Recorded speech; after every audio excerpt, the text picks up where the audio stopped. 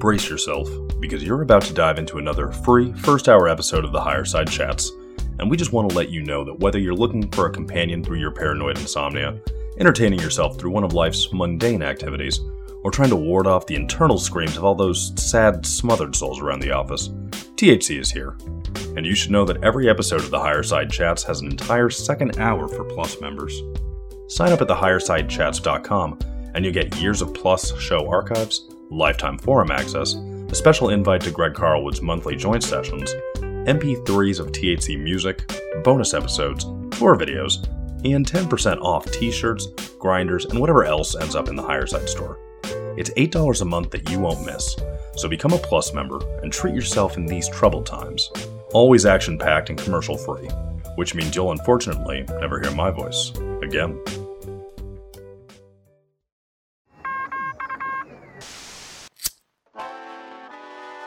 In the 1930s, President Franklin Delano Roosevelt addressed the nation through a series of radio broadcasts known as the Fireside Chats. His aim was to reassure the common man that our society would recover from its troubled times. Well, we're far from 1930, and I deal with a different kind of fire.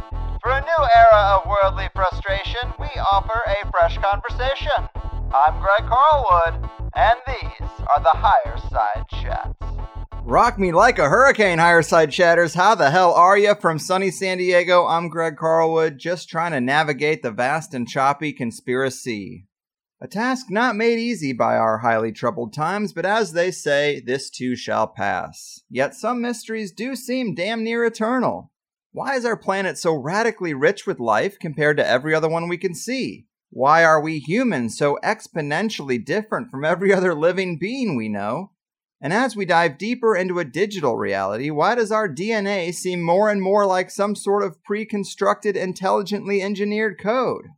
It's these sort of questions that will always be worthy of an exploration, because I fear that the puzzle may never fully be complete. But there is a good case to be made that while we're told human progress has been a one-way trip to the top, we've actually been devolving from a time when ascended masters or alien gods gave us the proverbial golden apple. Examinations of Egyptian culture, Kabbalah, Hermetics, Greek philosophy, and a variety of ancient texts do tend to seem a bit more dense and advanced than a modern materialist mindset or a man-in-the-clouds spiritual model. Many cultures who have held tightly to their traditions do have myths and legends of sky people, cosmic custodians, or leaders depicted in ways that seem more than human. And well, maybe we should listen. Because good luck understanding the end of a movie if you missed the beginning. Well, today we have with us Bruce Fenton, a very savvy human story reconstructor who has been focused on the answers to these questions for quite some time. Along with his wife Daniela, they have been investigating the deepest mysteries of history and science, tackling those strange holes in the story that are known as anomalies, and trying to make sense of the very high strangeness stuff we tend to like around here. Bruce and Daniela have traveled the world, taking expeditions to wherever the mystery takes them, and they've put out several great books along the way, with titles like The Forgotten Exodus, The Into Africa Theory of Human Evolution, Hybrid Humans, Scientific Evidence of Our 800,000-Year-Old Alien Legacy, and most recently, Exogenesis, Hybrid Humans, A Scientific History of Extraterrestrial Genetic Manipulation. Well, I could not be more psyched to get into this. An ancient aliens acolyte, deep history detective, and human story sage, Bruce Fenton, welcome to the Higher Side. Thank you so much, Greg. I really appreciate that intro. It's a good overview of the whole topic. And look forward to getting down into the data and the weirdness of it all. Yes, man. This is a long time coming. I know we've been talking about doing a show for a while, and it's finally come to fruition. But the timing is great because I really loved this new book, Exogenesis. Sometimes I get the catalogs from publishers and I think, well, I've done this sort of show. Maybe I'll pass on this one. But man, you do not just retread the old ancient aliens ground. You fold in so much more, and I know people are going to love it. I guess to get us started, give the people a sort of overview of how you approach these mysteries, because we have those who emphasize physical beings building us as a slave species in some ancient Frankenstein lab. And then you have panspermia folks who think it's more reasonable to suggest some sort of terraforming probes could be responsible for the unpacking of life on Earth. And you seem to fold in both of these things and more. How do you like to break people in? Yeah, it's difficult. I tend to take it back to the beginning and just tackle panspermia and the beginnings of life on Earth, just because there's a huge mystery there in which nobody really can absolutely claim to be the winner. There's the conventional theory that we have emerged from geological and chemical processes through abiogenesis, but you can't prove that. There's no way, we haven't been able to replicate it in any experiments. We haven't identified it happening anywhere on the planet, within the last 4.5 billion years since the beginning of life. So it's not really a strong theory, right? Where you can say, oh yeah, we've got the evidence, we've done the experiments. So if people come to realize that, I think you then can say, well, hang on, if the very foundations of this story are rather rocky, then of course, then much of that follows may also be. I'd posit that we are looking at most likely a case of directed panspermia, and that's the intelligently directed seeding of life on Earth. And there's a few reasons why I favor that over abiogenesis or over simply a natural panspermia event, which would be life arriving on perhaps a comet or in cosmic dust, happening to have bacteria or viruses on, which is the more widely accepted panspermia model, which has been largely proposed by Professor Wickramasinghe and colleagues, which essentially is the main figure in that discussion, really, is Wickramasinghe. I believe that if you look at this more closely, you find that the most compelling argument has to be some sort of intelligence. The reason I say that is because we have now discovered that life begins on this planet around about 4.5 billion years ago. The planet itself forms about 4.6 billion years ago. Now, that's very fast. 100 million years, life appears, flourishes, right? Now, if you consider that in the beginning, this is kind of a barren hellscape, lava and impacts and just mayhem. So it's quite astonishing that it's that fast. In fact, it was long assumed it had taken around 1 billion years of random events before life emerged, and we now know that that's wrong. We found fossils that are going back to about 4.2 billion, and the assumption there being that it's unlikely we found the oldest fossils, and so they assume that they probably go back to 4.5. And then separately, there's been DNA analysis, a search for what's called LUCA, the last universal common ancestor of all life on this planet. Now, in that research, they also concluded that all of the organisms that we know today go back to an ancestor living 4.5 billion years ago. So there you've got the kind of the fossil record and the genetic data merging. Right, so that seems surprisingly fast and incredibly convenient that it just happens to appear the moment the crust is ready for it, right? So that's why I say that I favour the idea that it's been deliberately seeded, that the minute the planet is ready, life is seeded here and begins to flourish. Now, I recognise that for the very devout religious, they'll say, this is a creation story, God does this, wave of the magic hand or whatever. And then conversely, the abiogenesis people will die-heartedly, doggedly stick to their model. And at the moment, you can't really say anyone wins. I just think the logic better supports this model. We can go from that into, a ongoing relationship that I see existing with intelligences from beyond this planet. Yes, I'm glad you stopped there because that's exactly what I was going to bring up next. Of course, the first chapter of any good story is interesting, but it is just the first chapter. And sometimes the insinuation is that we are the product of a handful of events that are so old that they have no real connection to our times, except to say that humans spiraled out of them hundreds of thousands of years ago. But I find it much more intriguing that we are in some sort of cosmic zoo or alien energy farm, or just that modern alien abductions and craft sightings are very much related to human origins, that there is some involvement from these beings still. And that seems to be something you entertain as well, right? Absolutely. Yeah, I think that the best visualization for people to use is that of a garden. That you go out and you plant various different trees and shrubs and vegetables in your garden, and you tend it. But you don't spend all day, every day, 24/7 out in your garden, right? You leave certain fertilizers, you do certain things, you tend it, you may cross species with each other, produce, particular types of flowers and all the rest of it. We know that we do all this in our gardens. There is that ongoing kind of, let's remove a weed, let's plant another plant. And that's how I look at Earth. I think that what we have here is after this seeding event, that at least one intelligence, I would suggest more than one intelligence, is taking an interest in progression of life on this planet.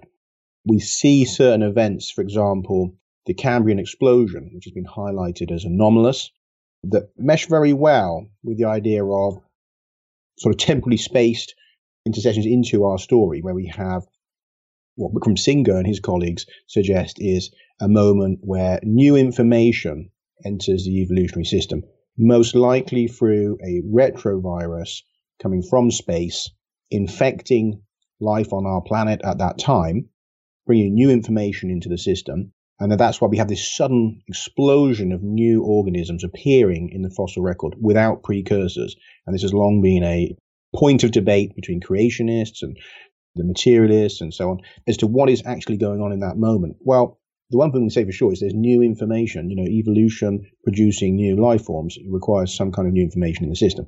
Where is that coming from? Vikram Singha's argument is the best. It's going to be coming from outside. Unless there's a miraculous occurrence here, then it must be coming from somewhere, i.e. outside. And a modified or a natural virus is the best way of explaining this. I would suggest here again that unlike his contention that it's perhaps just random arrival of dust carrying viruses, that again, I see this more likely to be deliberate, that we have these moments where modified retroviruses are seeded into the upper atmosphere and that they then rain down, they infect organisms, and they cause these sudden jumps in mutation, almost like this punctuated equilibrium model of evolution. And I think we can see a number of these events across time. And they explain a lot of the other anomalies in evolution. In fact, if you look at, for example, the evolution of the wing, right? There's this idea that, if you have a random mutation, like, stubs of a wing, but why are those going to persist? They're of no use, right? The wing is useful when it can allow you to glide or fly. If you just have two flaps of skin sticking off the side of you, those are actually an encumbrance, more likely to be grabbed by predators. They're using up energy. They're of no use. So why do these persist until the point where they evolve into an entire wing? Oh, hang on a minute. If they come as leaps, new information in the system causing radical mutations, then you start to see why things like the eye and wings and all sorts of strange things that are not useful in an intermediary stage might just suddenly appear, right? That we have these radical leaps in evolution. And these are all throughout the entire timeline. I'd only suggest Cambrian explosion because it's a very obvious one. We just have an unbelievable number of changes at once. Yeah, man. It seems like we are kind of predisposed to divide ourselves into camps, and directed panspermia seems like the perfect story to come to when you reverse engineer those science versus religion camps for a common ideological ancestor, so to speak. It's pretty perfect, and I really do like that idea. In terms of things going on today or clues today that could back up this potential epic story, let me give people a quote from the book here where you write, Daniela and I are among those people impacted by alien abduction experiences. My first relevant experience occurred in the form of recurrent vivid nightmares. As a very young child, I would find myself dreaming that I was on a metal table surrounded by strange humanoid entities. One of them reminded me of the Star Wars character Chewbacca and another of the vampire Count Dracula. But my own alien abduction type experiences pale in comparison to those of Daniela's. To be perfectly honest, all the accounts I have read fall short of the intense things Daniela has been through. Well, I got to ask you to elaborate on that. What could you tell us about her experiences that surpass the typical stories an audience like this is probably well familiar with? And how could they relate to this bigger topic of alien involvement in the human story? Sure, yeah, I will quickly sidetrack into that for you. Daniela is a person who's had experiences really from toddler years onwards. Some of her early memories are of being in her crib, seeing entities in the room, including what looked like which was an ape-like entity that would manically jump around the room. Essentially, scare. I don't know if it's just scaring for the sake of scaring, but she had the sense of that, did it want to maybe grab her? And it was kind of a frightening figure. She'd also had experiences of flying out of her cot. So, this was some kind of astral travel type, out of body experiences that she had from around 1 or 2 years old. She remembers that started very early in her life. She's also always had the ability to see spirits of deceased people, as well as entities that are not people. That through her childhood, she recalls seeing things like a tall shadow man that would be sometimes in the room, an entity that looked a bit like a sort of a tall grey, if you want to, grey aliens, so a bit like that. And again, alongside this would have experiences of seeing deceased people. So that really was from her early years onwards. Now, that I suppose in itself is not completely, certainly not completely unique. I mean, it's rare perhaps that someone has that intense level of experiences ongoing from so early in life. But clearly, obviously, there are people who are psychic throughout life. Her experience has become particularly more bizarre, I suppose, in the last decade, when we had, a series of events, particularly for her. I mean, it began really with me when I went to Egypt back in November 2011. Whilst there, I went to a site called Abu Ghurab, which is, I didn't know at the time, but there's some articles out there you'll find where they talk about the Stargate at Abu Ghurab, I think particularly one by William Henry, the mythologist, that this site is rumored to be amongst the most ancient on the Giza Plateau, and it correlates with the Pleiades on the ground. If you look at this, there's a star map that correlates with sites at Giza. If you mesh them up, you find that this area meshes with the Pleiades. Now, whilst I was there, I had this sense of connection with the Pleiades. I was looking up, I could see it rising over this site. I had a strong feeling that there was somebody there. It's very weird. It's very abstract. I'm not what you think of as a classic New Ager who talk about Pleiadians and Arcturians, be familiar with that kind of thing. I just found myself saying, why aren't you coming back to help? Why have you left the Earth like this, all these problems? And, it was really abstract, but having this sort of conversation in your head with just some stars rising over this temple, no particular, not like seeing a spaceship or anything. But then afterwards, nothing immediately happened. I'd love to say that, spaceships flew out of the air and, lots of things happened. But no, it wasn't like that. It was just, it happened like that. But then probably about 2 months after that, I've gone back to the UK. From the UK, I went to Spain, where Daniela was. I was working in a school with her there. That's sort of first time physically we met each other. We'd known each other previous to that online. And then from there, we ended up going to Ecuador, where she has family. And so it was a bit of a longer story, but it's a bit more boring. But we ended up in Ecuador. And so it was within a few days of being there that she had this experience where she became quite sort of ill. She felt quite unwell. She went to bed. So she started feeling a lot of pain and then kind of passed out from the pain. And then from what she's told me, obviously I didn't experience this, she found herself being kind of pulled out of her body, taken apart. So the sensation was of being almost taken down to your atoms, being torn apart almost to nothing, and then passing through some kind of energetic barrier, almost like flying through the wall. And then on the other side of this barrier, remanifesting as herself, but being in this strange space, which she had the sensation of it being kind of dome shaped, but you could see through the walls, a kind of teal color that you could see through and see these kind of stars through these walls. And that within this structure, there were beings, tall humanoid beings that were in a kind of conference. And they were talking about kinds of events on Earth, things that they said were going to come, things that were happening. Some of them quite crazy, kind of cataclysmic, other things just spiritual, and different groups having different conversations. Some of them would be looking at her, and others were just in their own conversations. Eventually, some of them engaged and they were telling her, there's these things that happen and, what are you going to do? and all this. And a really kind of strange scenario. With her, all the time, bear in mind, she was wondering at this point, am I dead? Which, I think is quite a reasonable thing to think if you feel like you've been dismantled through some kind of barrier. The logic in your mind is, am I dead? Where am I? And at the end of this experience, she was sent back, found herself back in her body. I then asked her, had anything strange happened to her? Because unknown to her, the whole time that this was going on, she was actually mumbling. Though unconscious, she was mumbling about stuff. And I could hear her talking about free suns and coming changes and all sorts of stuff that I could hear one side of what was obviously a conversation. And so I was then trying to just test with her. Did she remember something odd happening? I don't like to lead people. I wanted to see what she could remember. And so she told me about this experience. Now, after that, every few days, a similar thing would happen. She'd be taken from her body, but instead of going to this meeting, which we now suspect was probably in some kind of flying saucer because of this dome shape, kind of funnily enough, reminds you that you think, a lot of these objects seem to be dome shaped. May not have been, but that's what we assume now. That afterwards she would instead be taken from her body and find herself in someone else's body, in this tall lady, abnormally tall, about 2 meters or so tall.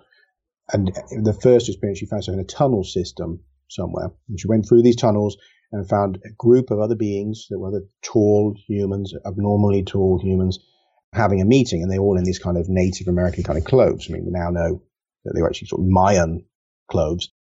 And over a number of these journeys, I mean, again, it was dozens and dozens of these journeys, that she came to understand that she was in Palenque, which is down in Yucatan, and that it was around 650 to 700 AD, that kind of time space, with Lord Pacao being the Lord of Palenque, and that there was this whole load of these beings who, she'd given to understand were kind of hybrids, human hybrids that had been modified by an extraterrestrial group, and that there were others there, that she saw tall greys that were also in areas under this city. And meanwhile, you've got the normal Mayans, these humans living there in the city. But these lords of Palenque, she said, anything but normal, with incredible powers, run really fast, they're incredibly strong, all sorts of abnormal traits.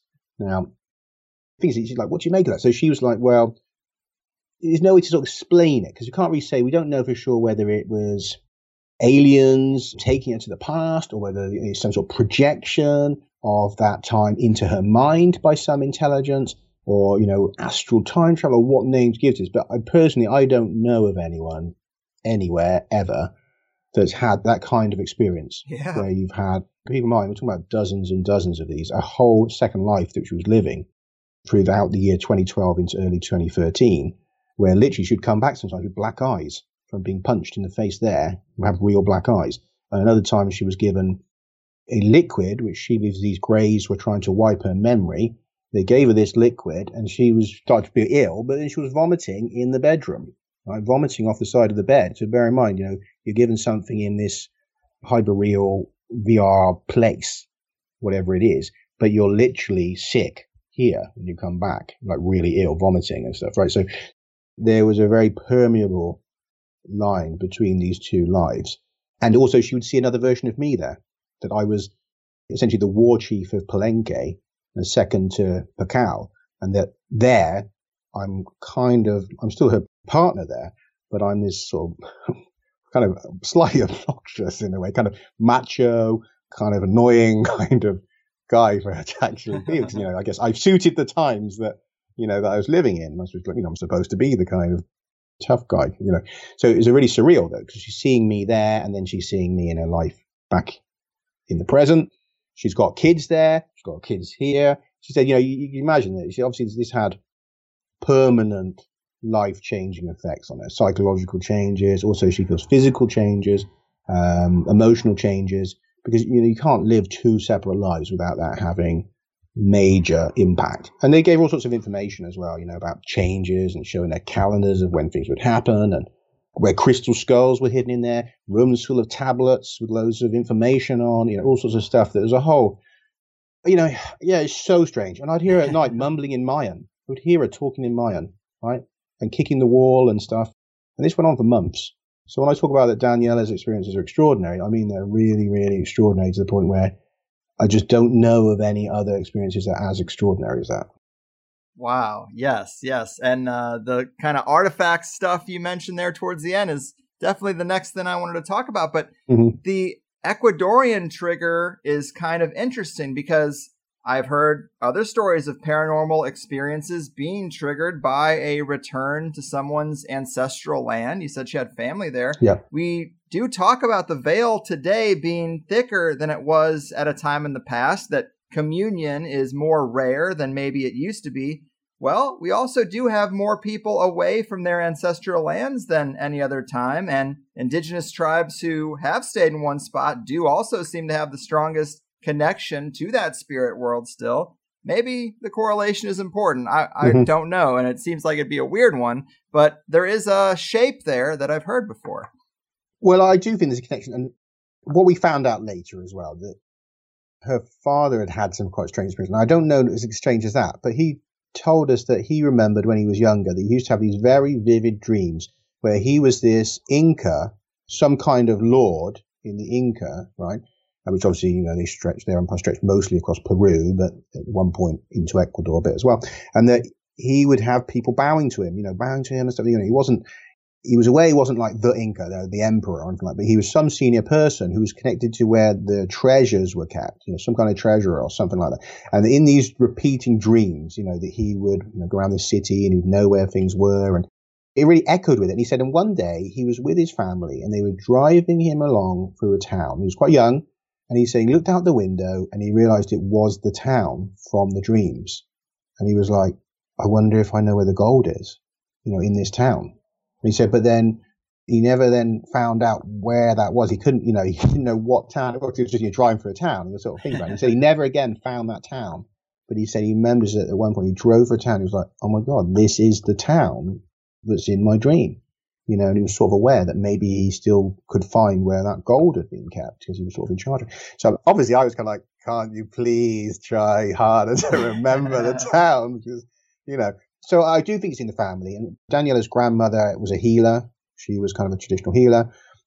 His father also has had experience with UFOs. These eventually came out. He's not he's someone who's quite closed about these topics. But in some conversations, he's kind of admitted to me that he's had experiences in the jungle there where orbs following him. He'd be in his car and orbs would follow him. He's seen a flying saucer hovering over the cathedral in the middle of his hometown. Also, with what I've said, strange dreams. So clearly there is something in that line, the Ecuadorian line in her family that, is to do with ancestral healing and shamanism. And she was recognized as being a shaman by the people in Ecuador. One of the Shuar shamanic asked if she would wanted to come work with them in the jungle, but it didn't really fit with our life, but they were aware from the experiences she was having that she was obviously a gifted shamanic healer. And she's, in my view, a very powerful shamanic healer. I've seen her remove energy problems from people and they're thrown up. She does a clearing on people and people go to the toilet and they're puking and stuff and clearing out. So, it's quite powerful. It's, again, if people are familiar with those kind of things, I get that. For a lot of people, it's just, it sounds like woo-woo and sounds crazy. But I've seen enough of it myself. I'm aware of her experiences. I'm aware of what she can do. She's helped me a lot personally with my own troubles that I've had with negative energies and all sorts of stuff.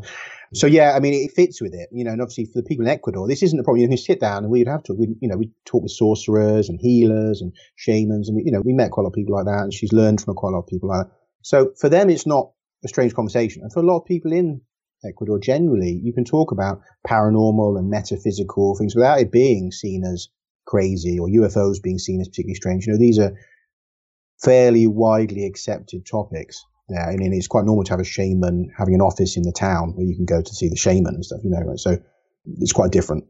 Mm-hmm. Yeah, I love it. And to get into artifacts or treasures, you also write about the long history of psychic communication, alien abduction, information download, and this sort of thing. And note that the messages are often similar, as if there is some sort of higher intelligence or multi-dimensional beings calling up the Earth to check and see if we're ready for wider contact.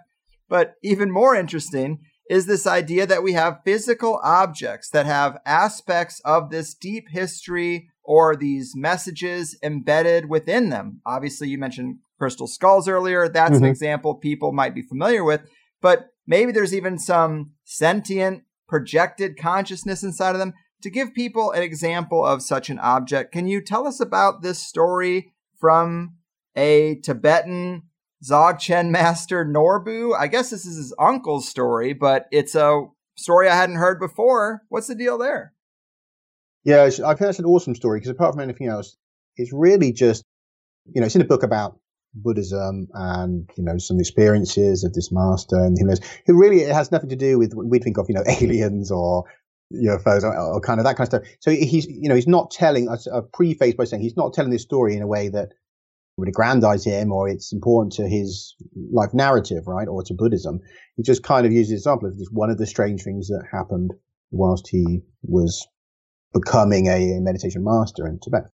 So it turns out, that his uncle has this dream. They're both, meditation masters, but obviously his uncle is more senior and he's kind of revered as a great teacher.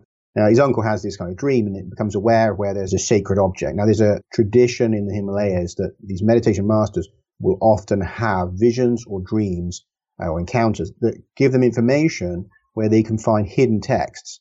And this is very well understood that sometimes a meditation master will hide a scroll, thinking, okay, that's not useful to people now, but that teaching will be great in 600 years' time. So I'll put it there, and the way they work somehow will set up a situation that will be found in 600 years, right, through consciousness and strange stuff that most people won't have to fathom. But essentially that there will be, an event like, dream vision, and then the master will think, oh, now I've seen where I can find one of these scrolls or one of these objects.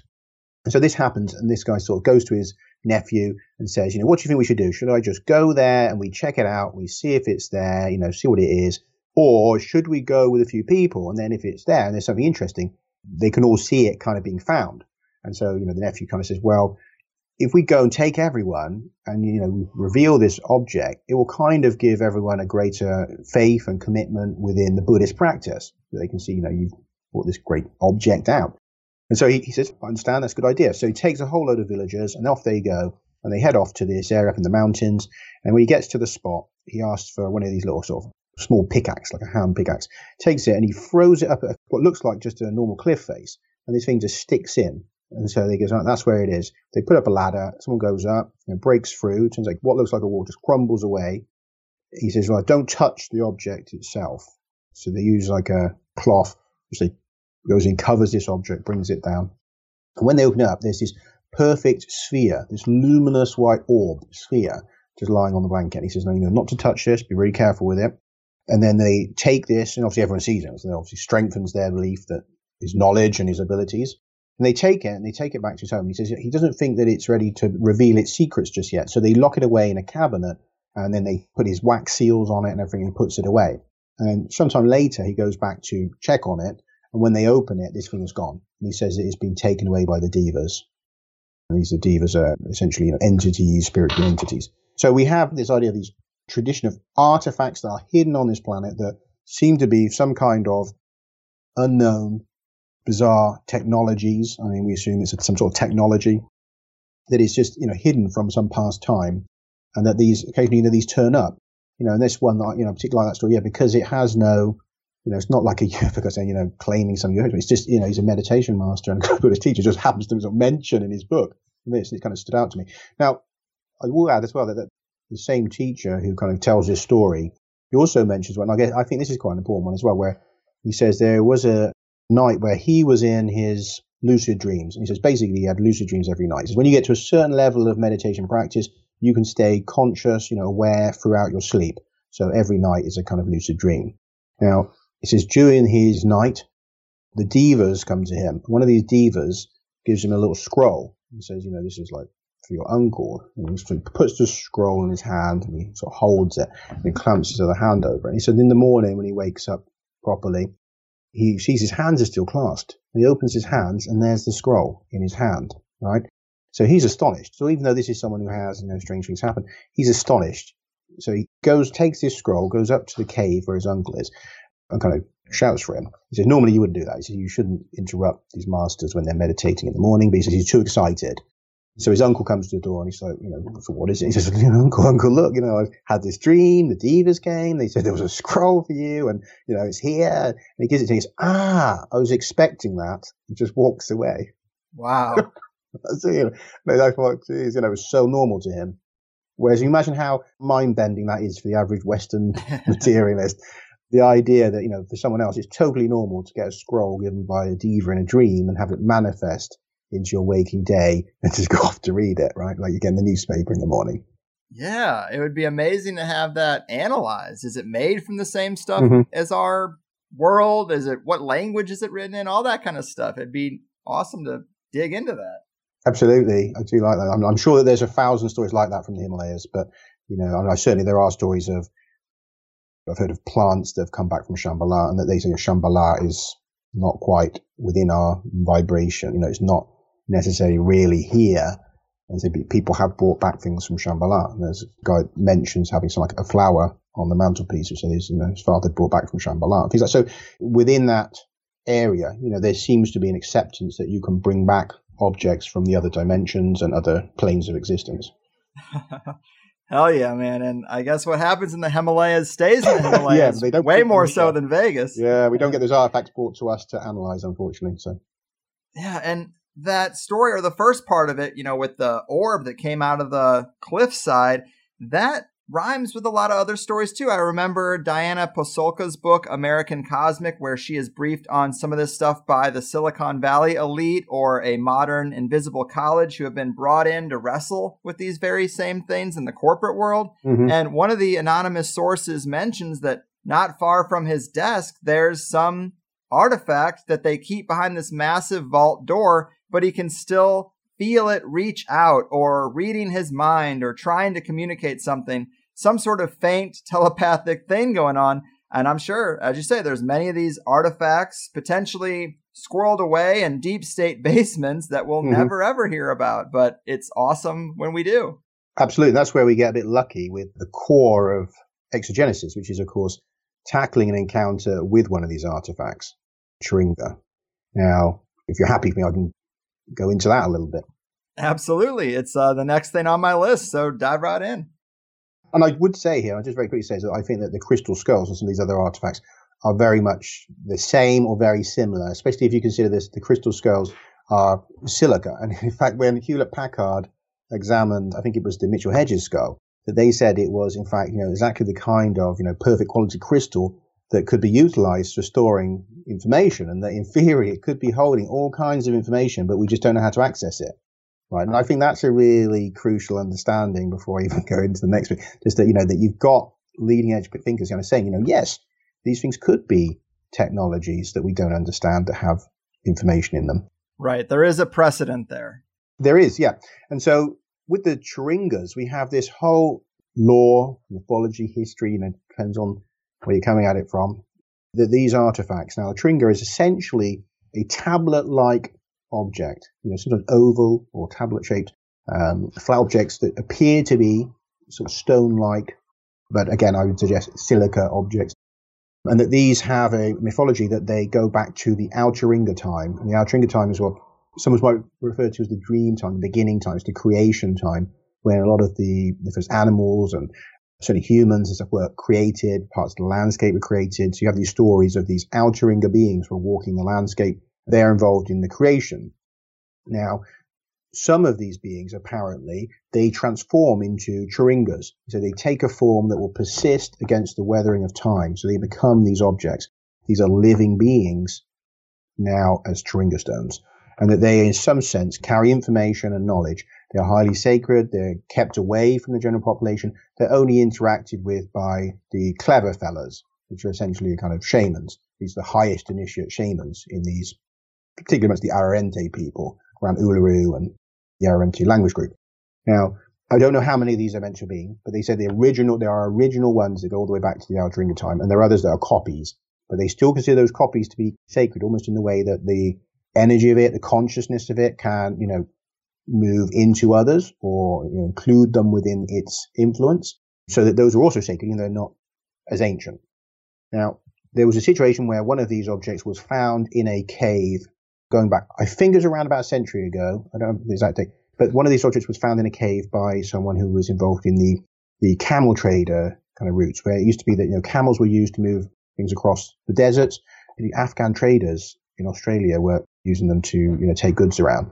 And someone found one of these Chiringas, a glowing tablet-like object in a cave. Again, this glowing thing like we had with the other story. And that this object was taken and it was kept within a family.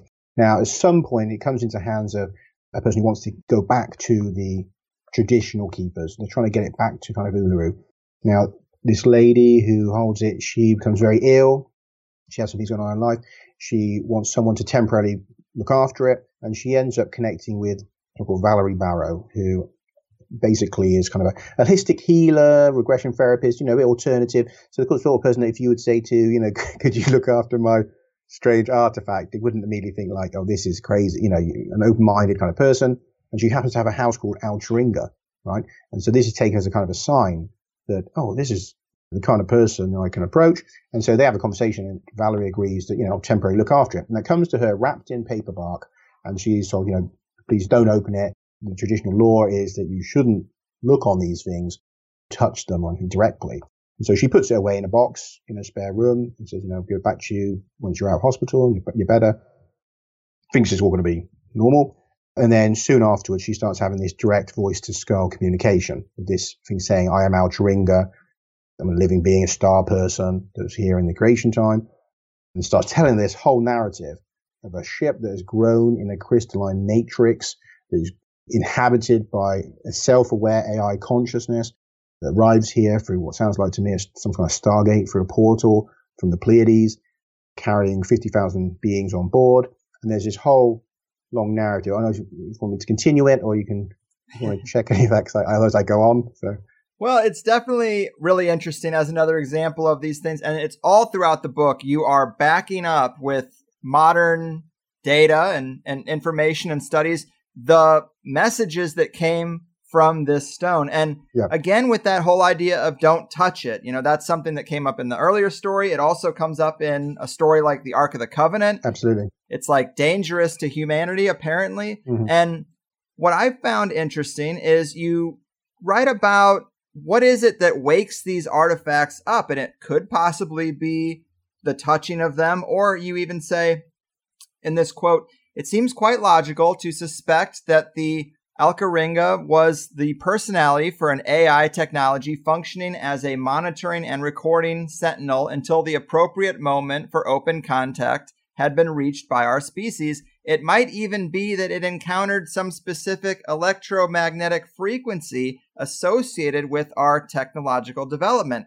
And I really liked that. Obviously, I copied it down because we have our own electromagnetic field. So maybe we touch it and it wakes it up, or maybe it notices that our environment is changing because we do have a secular environment, and that could potentially be picked up by one of these devices. Yep. But they're just fascinating topics of discussion. It's sad that one of these can't just penetrate the main stage of our world. The crystal skulls, I guess, got close, but why can't one of these things just penetrate the culture to become this household item that everybody is knowledgeable about? Because if the story shakes out, and as you present in the book, it tends to shake out, I guess it's just hard for people to fathom. Yeah, I think it's not really even an evidence problem or a reasonable problem or logic problem. It's a problem about what we are able to accept or process as kind of crazed apes on a joyride through a technological madness or whatever it is that we're doing. But I don't think it's anything to do with the evidence or the logic behind this, because we have leading edge thinkers who say, hey, we think that advanced aliens will have Bracewell probes, which is a class of probe that's sent out with these AI on board, which probably have like von Neumann self-repair and all these functions, and that these would be sent out and would land on asteroids and on planets and monitor for radio waves and monitor for signs of life, and that these things would act like sentinels. So this is not something I've come up with. These are leading edge thinkers saying that this is exactly what we think they would have. In fact, in the last year, I've seen a couple of different articles come out saying, are there these probes sitting on asteroids, in our local area? In fact, there was one asteroid that was caught briefly, I think, in an orbit around Earth.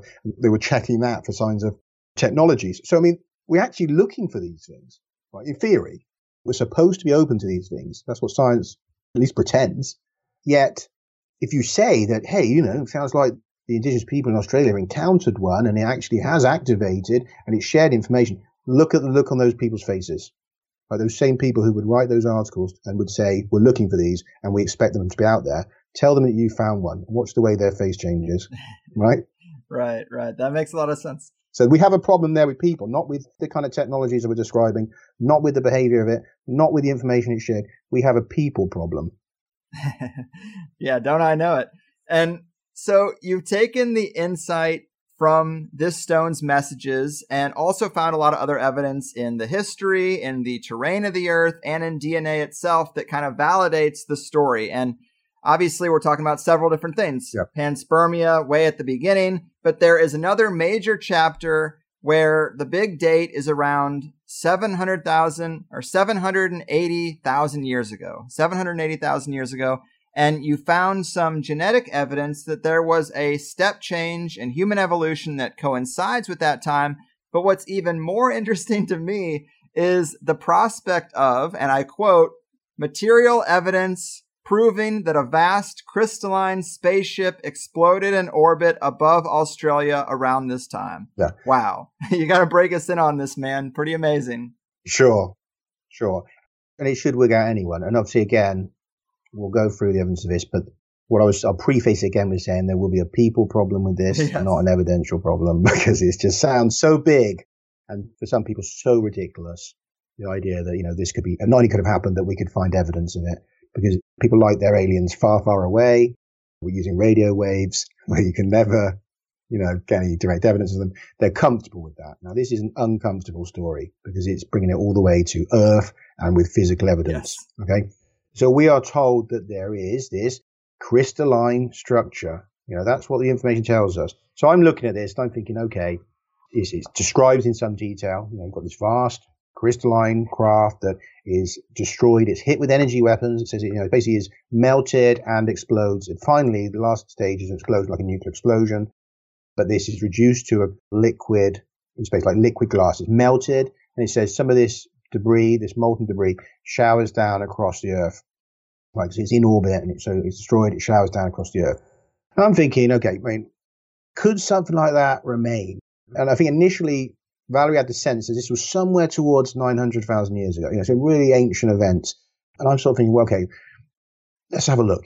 Could there be something in the geological record like that? Obviously metals we would expect to rust away or decompose. Normally they would, but silica and glasses and stuff can persist a long time. So I had a look through and I'm thinking, I probably won't find anything. I'm not very hopeful, even though I believe this story, for my own reasons. I think it's true, but I don't expect to find this.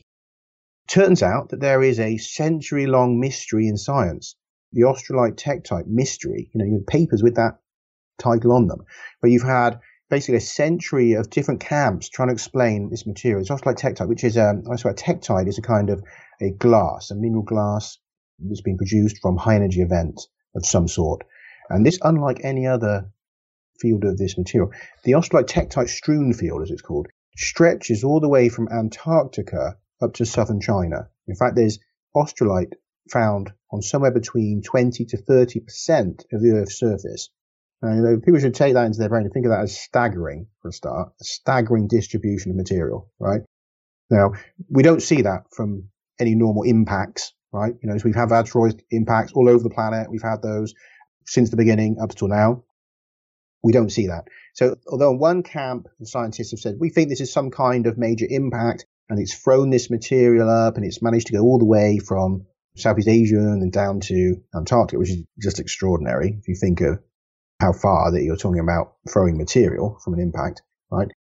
And then there's another camp that was arguing that, no, this maybe was lunar material, that something hit the moon, bits broke off, and that, a shower of debris reached the Earth and then rained down that way. And this debate that had been raging, right, for decades before I stumbled on this. And both of them, the reason why this argument could continue, of course, is that neither camp could explain all of the evidence and all of the anomalies, but each one had some strengths over the other, right? So this is why it persisted. And then what had happened in the last few years was that the lunar theory had been really weakened by analysis of moon rocks, which suggested that the tektite couldn't really originate from the moon. The composition wasn't close enough, right? So by default, the impact hypothesis became the preferred or, the consensus theory, but not because it's suddenly strengthened, but just its opponents kind of lost by the fact that this material didn't match. So when you look closer, though, this, now accepted theory, it's full of holes. I mean, for a start, you've got this problem that NASA did a load of experiments with this, right, with this tektite. And they found that these tektite buttons that they're called, now this is a particular shape of tektite that's only known from the australite strewn field. So once in the whole 4.6 billion years of history, once do we get this material, once do we get it shaped in this way. They say that these tektite buttons can only have formed if a body is in orbit and explodes, then some of this debris enters the Earth's atmosphere at a shallow angle, basically like a decaying orbit, and slowly enters. So it has time for secondary heating. So you start off with these little spheres of glass, because liquid in space will take a spherical shape. Then they froze, so you get these spherical glass balls. These have started to come in, and then the heating causes liquefaction on the front, and the liquid runs to the back. And so you get this kind of nose cone shape. It's clearly shaped by aerodynamic forces. And that's why NASA recognized this obviously was shaped by aerodynamic forces, because they've designed nose cones and all that. So these things come in like that, and then they've rained down essentially all across southern Australia. It's the only place they're found in that form. The rest of the tektite strewn field is in other forms, dumbbells, teardrop shapes, and other shapes. Now, the other problem you have here is that within some of these, you have bubbles, right? But these are bubbles of hard vacuum. So again, where do you get hard vacuum? You don't get it on Earth in an impact. You get that in space. And another few things there is. There's something called a Moses law. Moses law is to do with formations of glasses. And that, when you try and make a homogeneous glass without bubbles in it, you have to kind of heat in a certain way over a certain period of time to make it homogeneous and get rid of the bubbles. And we do that when we're forming glasses. Now, australite tektite is very homogeneous. You find that across all these different pieces, the composition is more or less the same. And you don't find partly melted material, where if you have an impact, you can imagine around the edges, what you have is chunks where there's rock with part melt to tektite, right? So you'll find that. And also you'll find that where you hit granite, you'll have more granite in a piece. And where it's hit sandstone, you have more sandstone. So you can understand, don't you? If you have an object, if it's hitting into an area with mixed rock, you're going to have different composition in different pieces. And you're going to have some that are part rock, part glass. That's how it is. Yeah, they fuse together somewhat. Yeah, because it's a singular energy event, momentary, singular event. And so that's how it works. You get a lot of bubbles in it as well. You get a lot of bubbles. Instead, with the australite, it's as though the energy heating is over some period of time, which this is the idea we're told that there's an energy weapon that's been heating this ship, melting it, and blows it up. Right? And that's exactly what we're seeing with this. So we have this homogeneous glass. There's no signs of part melt or bits of rock in there, nothing like that. And it's got vacuum bubbles. So we know it's happening in space. NASA are telling us the source body was in orbit. And there's a whole problem with that. What's it doing in orbit? Because a huge object like that shouldn't be able to be captured by Earth's gravity, because our planet's not massive enough, like Jupiter and Saturn, which can capture quite large objects, even temporarily capture comets. Earth can't.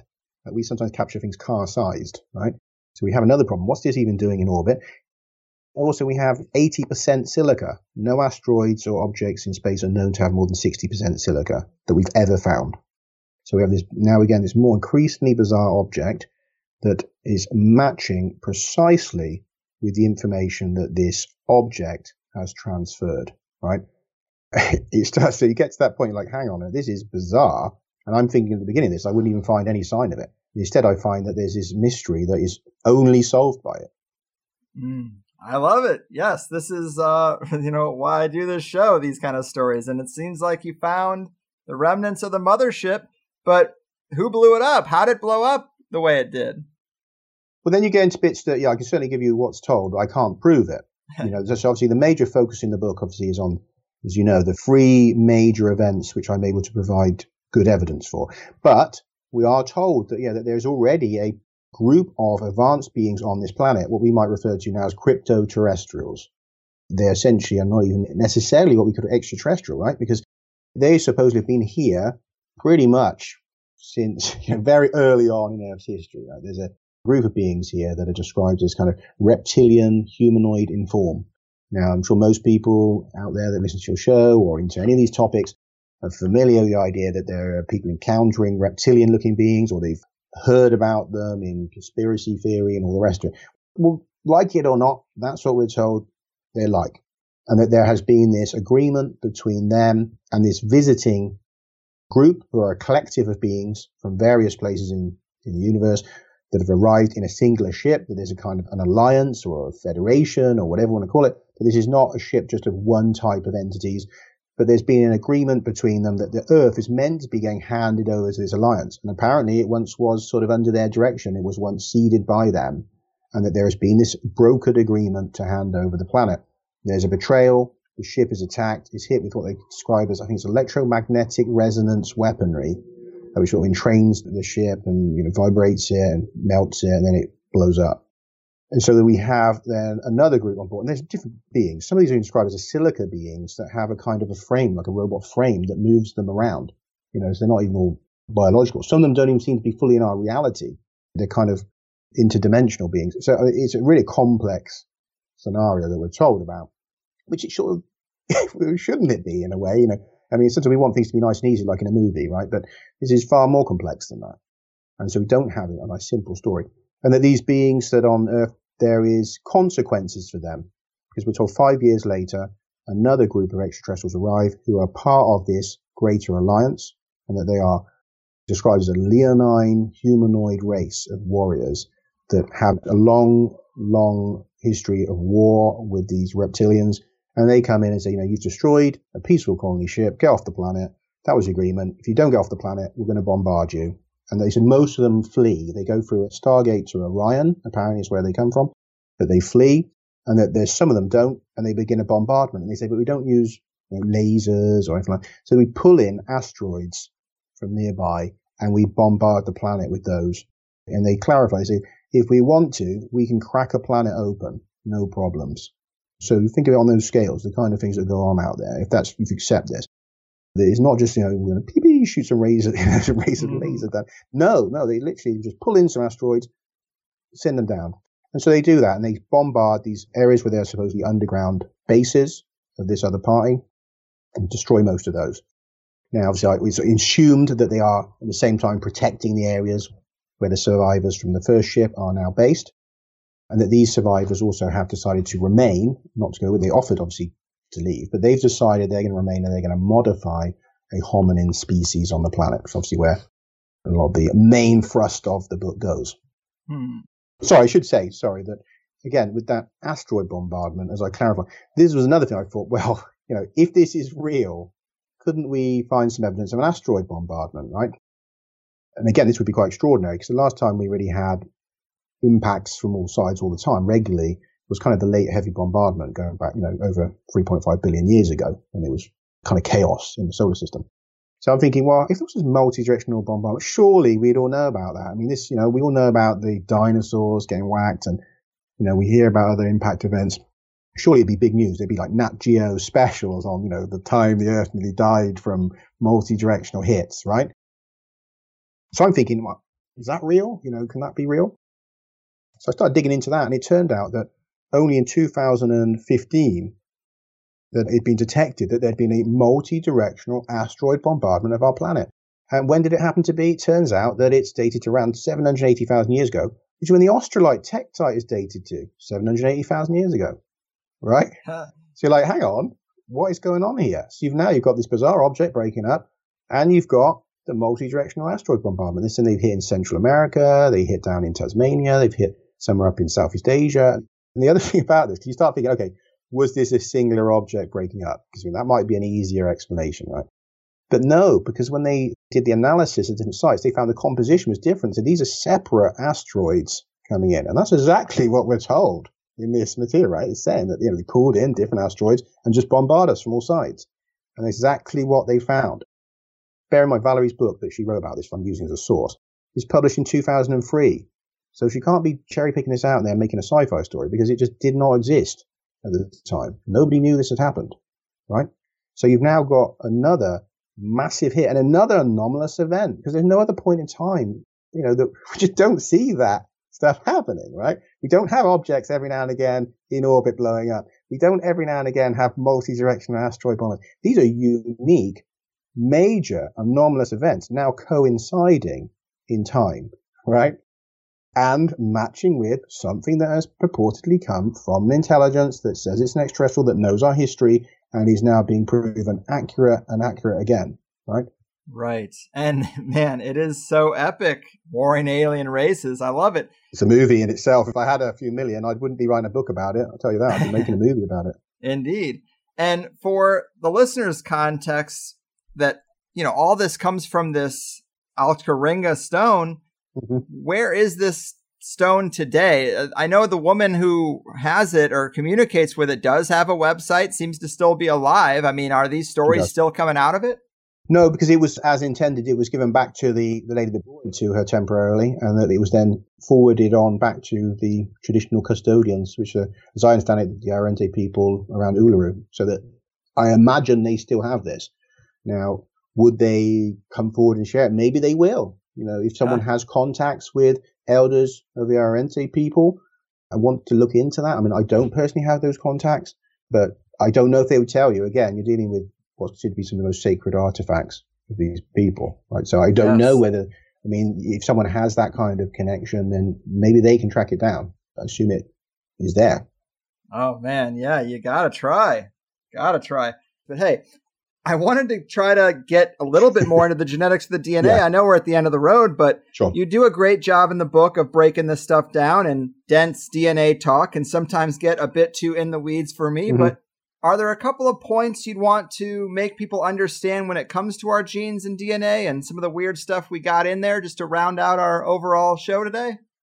Sure, and I think that's the third point. So the third biggie in the book in terms of this narrative is that we are told that after having the ship destroyed, the impact, which we now have them both dated, shown as real events dated to 780,000 years ago. The third big one, of course, is the claim that the surviving extraterrestrials modify an existing hominin and they essentially make the first Homo sapiens.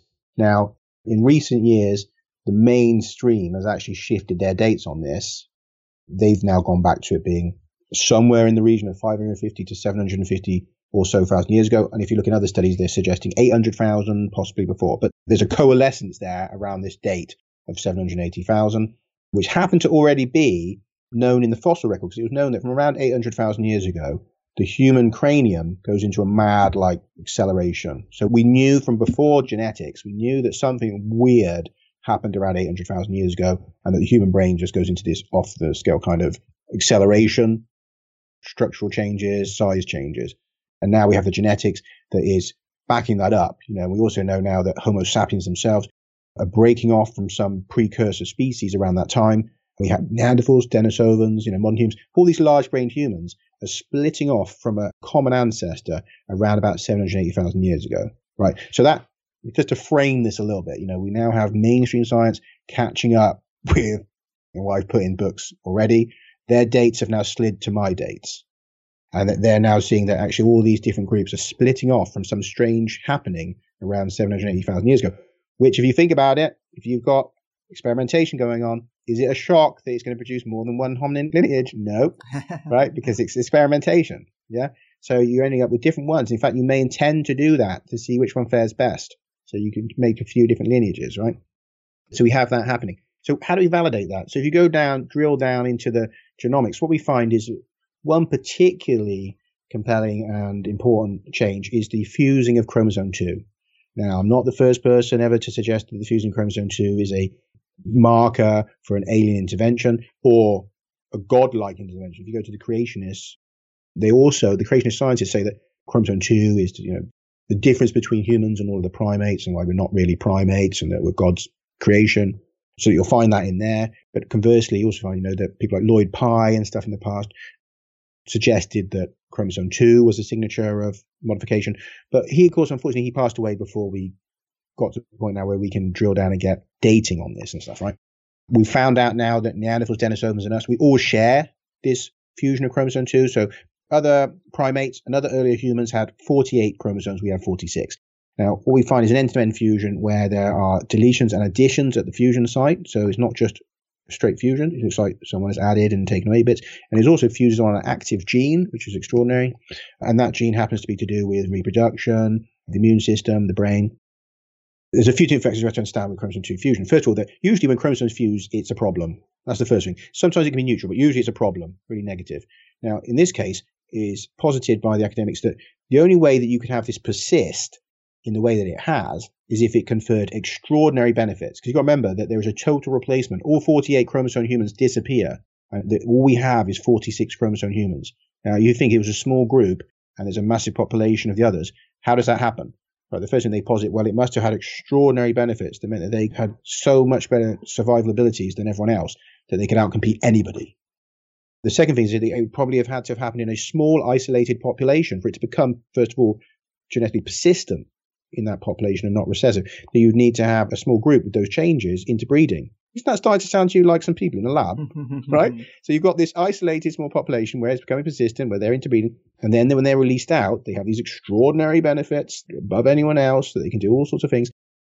But not only that, I think that we have here the signature of something else called what we would think of now as CRISPR gene drives, right? Now, I'm not going to say it's exactly the same, because I think we're talking about beings that are well ahead, but we are now just on the coattails of them, because we have these CRISPR gene drives where you can, not only can you modify the genome with CRISPR technologies, but with gene drive technologies, what you do is you modify in such a way is that when the two individuals, the male and female mix, and have children, instead of getting 50% information from each parent, like in a normal scenario, the modified parent's information overwrites the other one, and you get 100% from that parent.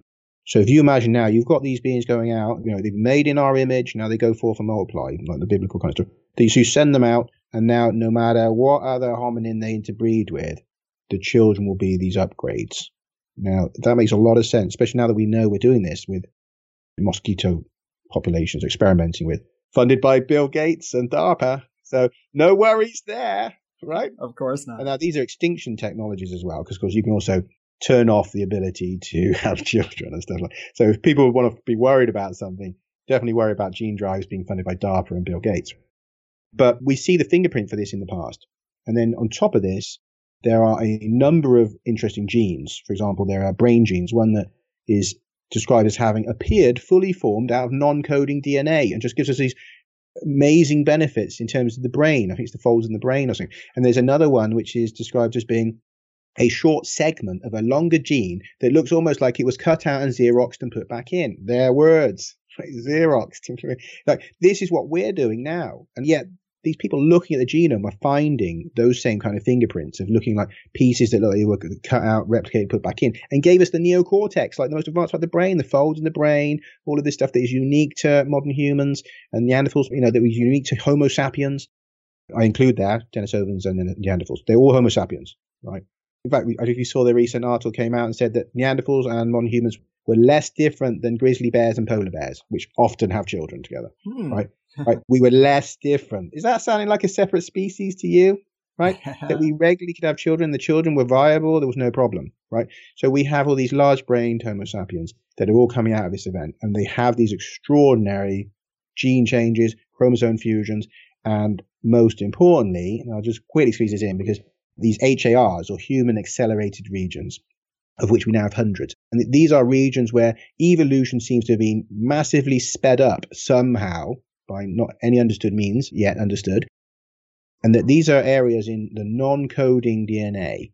And they're also in areas that are called highly conserved. Now, this is really important because I explain in the book that if you look at people that talk about, the idea of maybe aliens leaving a message for us in DNA, which mainstream people do sometimes speculate on, they said the problem with that is that, evolution removes that because mutations occur, changes, good or bad, will erase those messages unless the changes are made in non-coding DNA in highly conserved areas, because those almost never changed. A message there or change there can persist to be found millions of years later. Now, funnily enough, we've just started finding hundreds of these. And I'll give you one good example, HAR1, the first one that was detected. Now, there is a snippet of code, 118 DNA letters long, and they contrasted it between chickens, chimpanzees, and human beings. Now, what they found was that between the chicken and the chimpanzee, there were 2 letters that had changed over 300 million years of evolution. That is some stable code, right? Yeah. Now, they then compared the chimpanzee to the human that's supposed to have only been set for 5 million, 6 million years, nowhere near that 300 million, right? And they said there should be no difference. And what they found was 18 letters had changed. So you have to sink that in. I mean, and they ran this through the software and it came up with a statistical chance of 0 for this having happened by any understood evolutionary mechanisms. 0. Right? So what the hell is going on here? And now they found hundreds of them. And of course, if we're talking about random mutations, random, to me, I imagine to you, would be changes all throughout the system, right? So you've got changes of, elements to do with the kidney or the skin, the hair, random, right? Would you say that over 50% of these being to do with the brain sounds like random to you? No. Doesn't sound very random to me. Right. So it turns out that's what it is. They found that over 50% is to do with fetal development of the brain and also to do with things like the opposable thumbs and stuff like that we've got. The things that differentiate us. And in fact, a few of the articles say, are these HRs what make us different from all other primates? Are these the fundamentals? Which is the same thing that's been said about chromosome 2.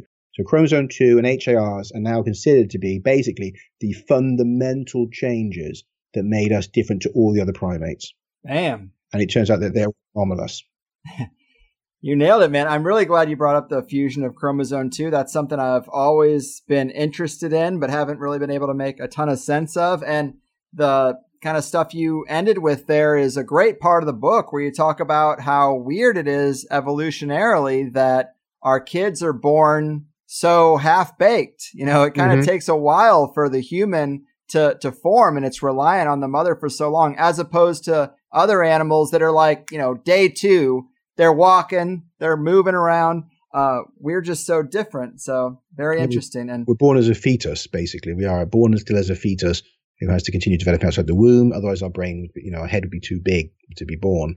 I should add as well, sorry, I've always missed the point there, that with chromosome 2, the dating on that as well has been done by, there's a British biologist. He pointed out that, first of all, obviously, if it happened before the split with Neanderthals, Denisovans, and us, that means it has to have happened at least back towards that 750 to 800,000 years ago when they split. But then he wanted to see whether it went back further. And so he did a deep sort of chemical analysis and concluded it had to have happened somewhere around 750,000 years ago. So again, the dating has been done now on chromosome 2, and it falls back onto that same moment when the Neanderthals, Denisovans are split. So it's fundamentally there at around that 780,000 years ago. So validated now again. So you got it again. So you get the craft blowing up, you get the bombardment, and the genetic changes with the brain all occurring at 780,000 years ago. And just to throw in another one, people, it just so happens that 780,000 years ago was the last time we had a full magnetic reversal on this planet. So it's like ching-ching-ching, 4 mega weird, anomalous, massive events, catastrophic and earth-changing events, all colliding at 780,000 years ago. And yet this is a period that I've not seen any Nat Geo special about. So what the hell is going on here? That there seems to be some kind of deliberate ignorance or ignoring of this point in time where we have extraordinary things happening. So why is this not mainstream? Even if you take away the aliens and anything I've said, subtract me, talking artifacts, reptilians, subtract all that, and just ask, why is there no Nat Geo special saying, 780,000 years ago, the time when massive asteroids were bombarding Earth and humans were undergoing brain changes and weird things were orbiting and exploding in space, and what the hell is going on? Why are we not being told that? Why are we not here? Why am I having to find that out from some alien, a book about an alien artifact? Why does it take that for me to hear about these things? This is insane. Yes, it is a good question, but of course the answer is that Nat Geo is owned and controlled by the reptilian crypto-terrestrials. But man, dial in your time machines, people, because we know exactly where we need to go now. This 780,000 years ago, this is it. But man, wow, my mind is thoroughly blown. I feel like we fit 4 hours of content into a 2-hour show. Luckily, we own the airwaves and can start and stop whenever we want, but I just can't take up people's entire days. Mm-hmm. And man, it was really great to get back to an interview like this, given all the events of 2020. I feel like I got that old THC energy back. So thanks for really bringing the heat. You are a great dance partner. Thank you. And before I cut you loose, give them the rundown of how to get more Bruce Fenton in their lives. Absolutely. I mean, if they want to interact with me, there's a sanity warning on that, of course, but you can interact with me directly on Twitter. I'm at Exogenesis HH is my handle. I'm fairly interactive, probably spend too much time there. I'm also on Facebook. Don't use it a lot, but you can certainly contact me via, Facebook. I have a few websites, ancientnews.net, which is archaeological mostly, hybridhumans.net. There's a few articles about, extraterrestrial stuff on there. BruceFenton.info, my homepage, and DanielaFenton.com, which is my wife's kind of professional profile for her shamanic and psychical work. All 4 of those. And the book can be found, the Exogenesis book can be found, wherever books are sold, obviously on Amazon and Borders and all this stuff. But you should be able to in the shop. If you go in the shop and ask them, can they order it for you, or tell them put it on the shelves, which would be nice. It's out there already, certainly in the US. I think the print version's not in Europe yet, but the audio and Kindle are. So, it's basically kind of everywhere. Eric von Daniken did the forward, which was very kind of him, kind of saying it should be in schools. I don't think the paradigm's quite at where schools will stock it, but yeah, hopefully people will check it out. And I will just add as well that, because I know people love free stuff, and it's going to say, why you write books, they cost money, everything should be free. But I mean, that does mean it costs me starving to death in a garbage bin somewhere. But still, I do give out free content. So there's a movie, 780,000, Our Alien Origin Story, which they'll find on YouTube, which is totally free to view. And that was in partnership with Alex at Skeptico. So if anyone wants to check that out, that is available now to see, and it overviews a lot of what we've been talking about, but with documents, with shown on screen and stuff, so they can have a look at that. Excellent. Yes, I look forward to seeing that. Alex is a good friend of ours. He does good stuff, and I can't wait to dive in. But man, Really awesome work, fun and provocative, and you make a great case for some really epic stuff. It's very much appreciated. We'll have to do this again sometime, but until then, take care, man. Thank you very much, Greg. Take care. Wow. Bruce Fenton, bringing the heat. Now I'm in a good mood. That was a lot of fun. I like seeing somebody make a compelling case for something as far out as an alien mothership exploding in the air over the Earth. I love this sort of history. And again, just like so many shows, the second hour really jumped off when I asked Bruce if he thinks there's any chance today's elite are part of a Draco lineage or agents of Draco overlords, and could a lot of their biotechnocratic ideas come out of a desire to track some sort of DNA marker? Well, from there, it was off to the races. I did not know he was going to be as down with that sort of idea to the degree that he was. And I think he crushed his THC appearance about as well as he could. And he talks fast, so I feel like we did fit 4 hours into a 2-hour show. I mean, telepathic artifacts, conscious communication from cosmic containers of knowledge. This is pretty unique stuff. And so much of this kind of material that we hear does come back to this same sort of shape of an alien race running from another alien race in the ancient past, hiding out on Earth, seeding their DNA, creating humans. Echoes of this sort of story are always coming around from one channeler or contactee or another. If you fold that sort of context into the angels mating with human women thing, it's all very similar stuff. So, let's make it canon already. And that's what I say. I also agree with Bruce when he says it's not an evidence problem, it's a people problem. It's an unwillingness to access new information or any information from outside official channels. Obviously, that's a big problem in many ways right now. People are just losing their minds out there. I hope everything's going all right for you listeners. I'm probably going to get repetitive when I say that we've got to be presenting ourselves as good examples of independent alternative thinkers. We're getting a lot of bad PR right now. And as much as I do like to watch a good public meltdown, I don't think throwing everything out of your cart and screaming at the Walmart greeter about the plandemic as you storm off is a very effective strategy to fight back against all this. Just like how I imagine you wouldn't change that many minds if you started dropping 9/11 truths in the line for airport security. I'm not even saying you're wrong, but we're up against the most effective and highly refined propaganda machine this round of human history has known. And I don't even know if we can win, but I doubt that's how it happens if we do. I tend to think that calmness and stability plus time is what does it. It's what gets people to change their minds. Lies can't last forever, and that's as true for history as it is for anything. And I do have faith that when the Capstone Cabal plays a big hand, like a once-in-a-decade hand or a once-a-century hand for that matter, it takes time, but the number of people who lose their trust in the Empire and all of its institutions will grow. The amount of people who see it for what it is, or at least consider the whole system incompetent and its experts incompetent, will increase. And we should make those people feel welcome in this new reality and not alone. And let them know that we don't trust the president either, despite the picture painted by pretty much all media. But in higher side news, the last of the traditional joint session videos is up on the Plus member bonus content page. We will still have a monthly joint session. Maybe it needs a new name now. But it still sort of applies because it's a solo podcast episode that I'll do every month for Plus members based on the material posted in the joint session forum thread. So it's still a combined effort. That's where the joint comes in. But there's also a Q&A thread if you have a question for me. And then there is a separate joint session thread for your own theories and wild experiences and anything else you might want to relay to the Plus members at large. Content for me to talk about. I've been told by a lot of people they have interesting things to share, but they either can't make the live stream because of work or something, or they're too nervous to talk on the fly, or they couldn't get called on because I let 6 people take up 3 hours.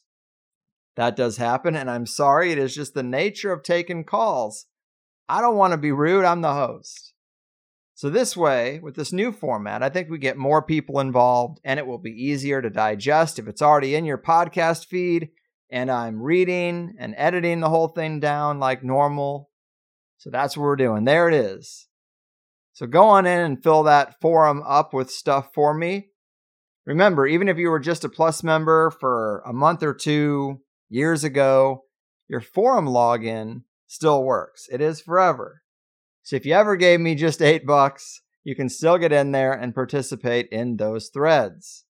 I'm also going to probably read some of the harshest feedback that I get in these joint session podcast shows, just because there's something funny about a person reading the nasty things people say about them firsthand.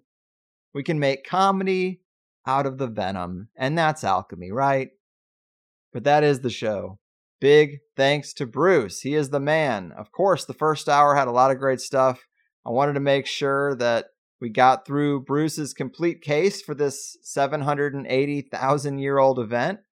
And then in the Plus show, like I mentioned, it got pretty classic THC and pretty conspiratorial. But we talked about stuff like indigenous knowledge, alien-engineered retroviruses, the alien octopi, cosmic radiation and genetic mutation, biophotons, light, DNA, and the elite, reptilians, cryptoterrestrials, Dracoist elite sacrifice, bloodline tracing agendas of the elite, and all kinds of really interesting stuff. Maybe better for the inner circle. So sign up for Plus if you want to hear my full interviews, or just listen to the first hour ad-free and tell your friends, if you would be so bold. Either way, it's all good. But that said, I'm getting out of here.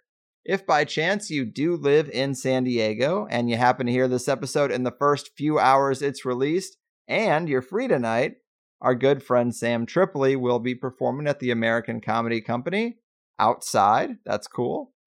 And in fact, to get around Governor Newsom's weird rules around which businesses can and can't operate, it's important to say that the American Comedy Company in San Diego is not doing live comedy shows. That would be irresponsible. They're hosting live comedic protests. Loopholes, right? But hey, Sam has a 7 and a 9 o'clock show. I'll probably be hanging around in between them or after. So come say hey. If you're one of those like 10 people or so listening that will meet those previously mentioned prerequisites.